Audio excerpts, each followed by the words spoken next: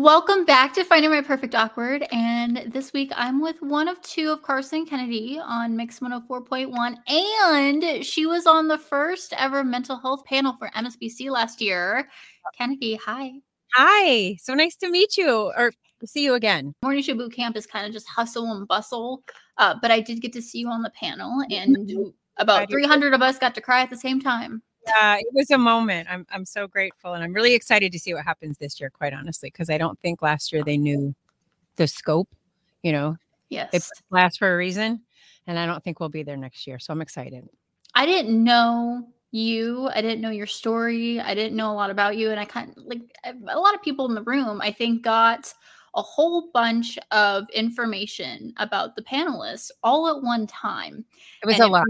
It was a lot emotionally and information wise. It was a lot to take in, but it was also very eye-opening, very relatable to see that people that we don't even know going through similar experiences. And that's, I think, why the entire room was in tears. Yeah, I think, it's such a bigger picture thing, but it's, I'm fortunate enough to work at a place and with a team and with management that supports me talking about my mental health journey, for lack of a better word. Mm-hmm. It's a word that gets overused a lot, but I think it's apropos. But, I think we all are supposed to look shiny, that we have these cool lives and we get to meet celebrities and that we're on the radio and that our Instagrams look so cool. But at the end of the day, we're just normal people and we're all kind of going through it. And I think, there's been this stigma for a long time of talking about mental health. And I think we're kind of getting past that in small portions, which is awesome. But I guess for me and for everybody who was on that panel, we've told our story so many times that it's just like, here it comes. Just and to me saying, yes, I have anxiety and crippling depression and bipolar 2 disorder. And I just got diagnosed with ADHD. So that's fun. And to say these things out loud is kind of nothing. But I saw a lot of faces out there kind of go, that the fact that I was talking about it at all, or I think I saw a lot of people go, it's me too. And to have somebody else speak your truth a little bit, to allow that door to open and allow you to start having those conversations is such a wonderful space to be in. And I am honored to be a person who's been opening those doors as loudly as I possibly can. Because, I never thought in a million years I was going to be in radio, to be quite honest with you. This is not a childhood dream, but here I am now. And I feel like I'm supposed to be here to make people laugh. And I'm supposed to be here to let them know that they're not alone and that they're going to be okay. And whatever they want to talk about is fine. We'll talk about it. And so I'm honored to be in this space right now. Really, truly. Well, I think that any platform that somebody has needs to be used for good. And I've said that before, but I truly do think it's important and crucial. Every once in a while if it's funny, but yes, mostly good. But that's what I'm saying.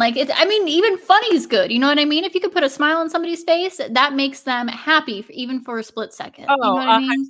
100%. We do a service here. People think our job is ridiculous, and it truthfully is. But at the end of the day, I think the most feedback I get from people on, when you get to see them in real life is I'm stuck in my car for 2 hours. Thank you for making me laugh. Like, what bigger gift can you give someone than the gift of laughter? I think what we do is it's an honor. It's so much fun. Yeah. And no matter what day part, you're essentially somebody's best friend for however long you're on there. You're talking to one person is what we're told our entire careers. That we're talking to one person, and to them, we are. Yeah, totally. So, even though we're talking pretty much to a wall the entire time, or one other person.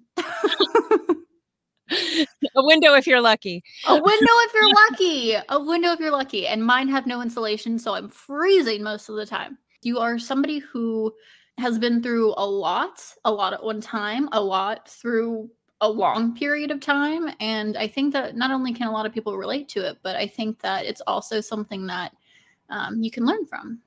Yeah. I mean, when you just in the nature of having been in the industry for 20 years that I have, Okay, I've seen it's fine. I am perfectly fine being my age. I have no problem with it at all. I find it so funny because 24 years. You've seen kind of it all. You've done it all. You lived through some of the sketchier days that you were living a different kind of a life. And, I think that as I've said, as I said to many people at the Morning Show Boot Camp, as the elder stateswoman, I'm taking this mantle very seriously. I think that when you have the opportunity, because I really haven't gone to Morning Show Boot Camp, and I think I've gone twice in my whole life. This is the third time, I think, maybe. And it just wasn't something that I really enjoyed. And I think that was just because I have a really hard time being around people in public situations, which is wild considering what we do. But I'm glad I went, and I'm glad I had that opportunity. And I think that one thing I would like to say to whoever's listening or watching today is that, I'm here. And if you need help, I'll help if I can help. I'll give advice if I can give advice. I think there are a lot of really excellent women out there who've been doing this for a minute or two, who have decided to be helpful to others. And I think that's what we should be doing. You have to work on yourself, and then you have to do your work at your job so that, you can keep having your job. But I think ultimately radio is getting so small, and it's getting harder and harder to get work. And so if I can be here for especially young women out there, I walked, crawled, kicked, and screamed so that you can run. And I will be here for you 100%. More people than you might think are introverted in this industry. It's very isolating. You can have both kind of personalities and be able to thrive either way. Because if you're an introvert, well, you're just, you're with one other person, you're by yourself or whatever the case, and you're just with a microphone. But if you want the other side of it, then you're thriving because you get to talk to callers, you get to have the host, you get to have all these people at remotes and events, and you get to thrive that way. So again, other people can relate. Other people can relate to both sides of the coin. Okay, 3 things. If I can remember all 3, it will be a win. First and foremost, it's your story. You tell it when you're ready. You don't have to tell your story ever. You don't have to. I think in radio, we feel like we are supposed to regurgitate everything about our lives. And that is how people will find us compelling and interesting. And that we always have to constantly be giving up of our private life, and that nothing is off the table. Absolutely, things can be off the table. Fuck that. If things want to be off the table, they can be. And, I date a guy now. I'm never, ever going to say his name. I'm never going to say what he does for a living. I'm giving him his privacy. And that's on that. His name is Mr. X and forever will be. So it's your story to tell. And when you're ready to tell it, tell it. And if you're never ready to tell it, that's fine too. I also think people are constantly judging us anyway. So what? You know what I mean? You have to think what we do for a living. There's people who will like us and people who will not. And that is just on that. And I believe energetically that there's a lot happening here. You work at a radio station with a giant tower that has energy being pulled from it at all times. And to think that that does not come down into our bodies, call me crazy, call me a little hippy dippy, but I just have firm belief in that. There's always people who don't like you, and that's okay. Like Cat Williams says, if you have 14 haters now, get 15 by lunch. It's okay. People don't have to like you. And going through your life hoping that everybody likes you is exhausting and anxiety producing. And it's okay, because those people aren't the people you need around you. It's finding the people around you that will support you, the people who want to be a part of your life, the people who want to be a part of your journey and be helpful in that journey. And the rest of the people can go live their lives and go with God. Do your thing. I wish you all the best. But I'm not here to give any more energy to people who don't give it back. And it takes a long time, I think, to get there, where sometimes, I'm 52 years old. My bag of fucks is very empty. I know it takes years to get there. As a younger person, I was very, please like me. It's so important. But I think at the end of the day, it just isn't. If you're be a good person, yeah, but being concerned if somebody's going to think ill of you because you're dealing with a mental health thing, a physical thing, a life choice thing, whatever that is. No need. Life's too short, man. Find the people that are good and keep them close. When I moved, this was the first big move of my entire life. I moved out here for the job. And for you, that is a brave thing to do. Proud of you. Thank you. I honestly wasn't even that scared when it first happened. I did it within a couple of months. It was bing, bang, done. Like I was here, whatever. Wasn't scared, was excited. But I also, in the 2 years I've been here, reasons outside of this conversation, I fell into the like darkest, deepest space I have ever been. But I also learned the most about myself and what I'm capable of, and the advocation that I can do for myself and for other people and for the good things in life. And for protecting that peace that I do have, and for seeking out the peace that I need for a Years of long therapy to say what you just said. Good for you. Good for you. Thank you. It took a few years to weed out toxicity. And I think that a lot of people should start doing that and making that a priority if that's not already a thing. Just because somebody is somebody, as in like somebody is a family member, or somebody is this type of friend, or quote unquote this type of friend, or whatever the case, it doesn't matter. If they're toxic, if they're not good for you, you weed them out. However, you need to do that. Yes, ma'am.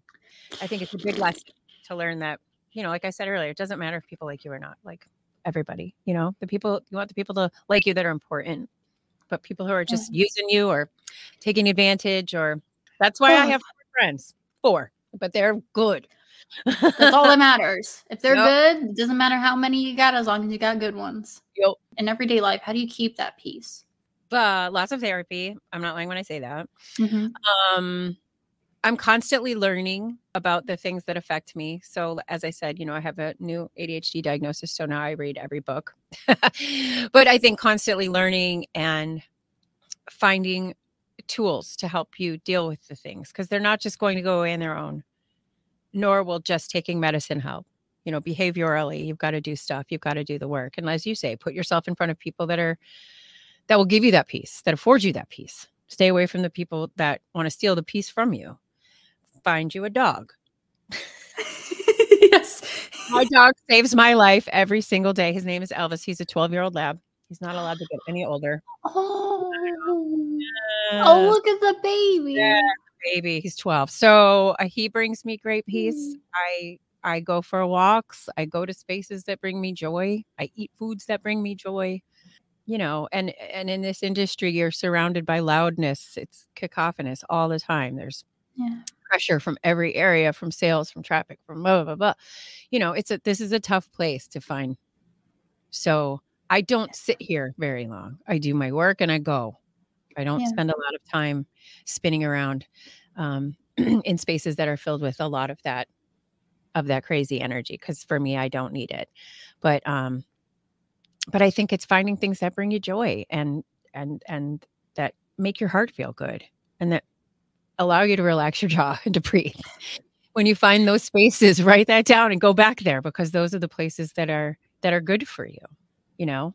We're so busy and we think we have to be busy all the time. And if we're not busy, then we're lazy. You're allowed to do nothing. It's good for your head. Being comfortable with saying no is another whole nother thing, right? Oh, talk to me about my TED Talk. If you ever need to say no, just come to me. I'll help, because I have mastered that bitch. Yes. For the most part, I have. I still say yes sometimes to things I shouldn't in terms of like work, but I have no problem saying, no, I'm not going to that. But I get it. Again, it's a societal thing. You're supposed to partner up. You're supposed to have kids. These are the things you're supposed to do with your life. And I have done none of them. And so. Absolutely no, you don't have to do any of those things. I don't want kids. I don't want to get married. You don't need a piece of paper to be with somebody for the rest of your life. I agree. I was married a jillion years ago when I was 22 years old. There should be a law. And we were married for like 6 years, I want to say. And then I've had numerous long-term relationships. I am what I have called myself a serial monogamist for many years. But I don't know. I think I might like to get married, like before I die. The older I get, I think I might like to have someone around. But again, separate bedrooms. But it's whatever it looks like for you. But again, I think that there's a lot of societal pressure for a lot of these things. Absolutely. Other people who do them, that they're married and they have kids, they're like, oh, you should too. I'm like, listen here. To quote my mother, if all of my friends jumped off a cliff, would I too? No. Having a support system and realizing that you have a support system, very important and crucial, but also being able to provide that support and be a support system is also Agreed. 100% agreed. What advice do you have for somebody who, when we put what we've talked about so far, and when we talk about media and first getting in and experiencing everything that media, radio, every aspect of media has to offer, what advice do you have for somebody who is either wanting to get in, is already in and getting started? Okay, it's a big question. I think one of the things that I did in my career is I learned how to do everything, from answering the phones to working the traffic department to whatever. I learned how to do everything. So you become a little harder to dispense with if you know how to do more things. And granted, this comes along sometimes with not being paid for those things, which is not something I recommend. However, in the shrinking world of radio that we're in, we certainly all have 4 jobs at least that we're doing these days. Yeah. And so I think, there's a fine line there between being taken advantage of, but also just showing interest in wanting to be a bigger part of how all of the radio works. Like, it's one thing just to talk into the microphone, but how does the sound get from here to the radio? How does this work? How does that work? How can you fix something if it breaks? Yeah. I'm the kind of person that I always like to have a plan B. And like, if the engineer comes in and has to fix something, I ask him to show me how, if it's something I can be a part of, you know what I mean? To teach me how, because I think that's important to understand all facets of what you're doing here. I think it's also, look to the people who were there before you, ask for help, reach out to folks. And I feel that for me anyway, the most part, anyone I've ever reached out to has been kind and wanted to reach back out. And if they don't, well, then, but take advantage of the people who've been doing this for a long time. Take advantage of people who have worked for a boss you might be new working for. Take advantage of all of that. Learn what you can, get the little extra tips and tricks, pro tips and stuff like that. And then I would also say, though, that, I feel like in my early years, I had to do a whole lot of making myself smaller or pretending to be somebody that I wasn't, to fit in, to make sure that, for lack of a better word, being around the male dominated sort of higher ups at a company and feeling the need to have to tell dick jokes just so they'd laugh. You know what I mean? Yep. And I think I would encourage not, be yourself, be who you are, because at the end of the day, that's who you're going to be. And all the rest of it, you can see through the stuff that isn't real. Don't make yourself smaller to fit into a space because somebody else is taking up too much of it. We it is a rough business. It is a tough industry, but I think the work is still out there. Carson says this a lot because a lot of people come to him asking for help because he knows like everybody. And, they'll be like, well, is radio dead? Is there even space anymore? And he is such a firm believer in radio. And so am I, that terrestrial radio is still here. It's not going anywhere. And that the work is out there. The money is out there. Just go get it. You have to ask for it. And just show that you're willing to do the work. Don't be taken advantage of, but show that you're willing to do the work. If you can find a space that brings you joy, and then at the end of the day, you're bringing other people joy, then everybody wins. So don't give up. Keep going. Keep pushing. I'll help if I can. Where can people find you on social, Kennedy? Okay, so on the Instagrams and all of that, I'm Downtown Kennedy. And I think Facebook is Kennedy LC. And then our website is Carson and Kennedy. So you can find all of the things there. Where did the downtown come from? So I lived downtown when we lived in Memphis, Tennessee. I lived downtown. And so that's just what it was. And then I lived in the city here until just a few years ago that I moved out to the outskirts of the city, but it's too late to change it now. Yeah, why would you be outskirts Kennedy? Suburban Kennedy? I don't think so, no.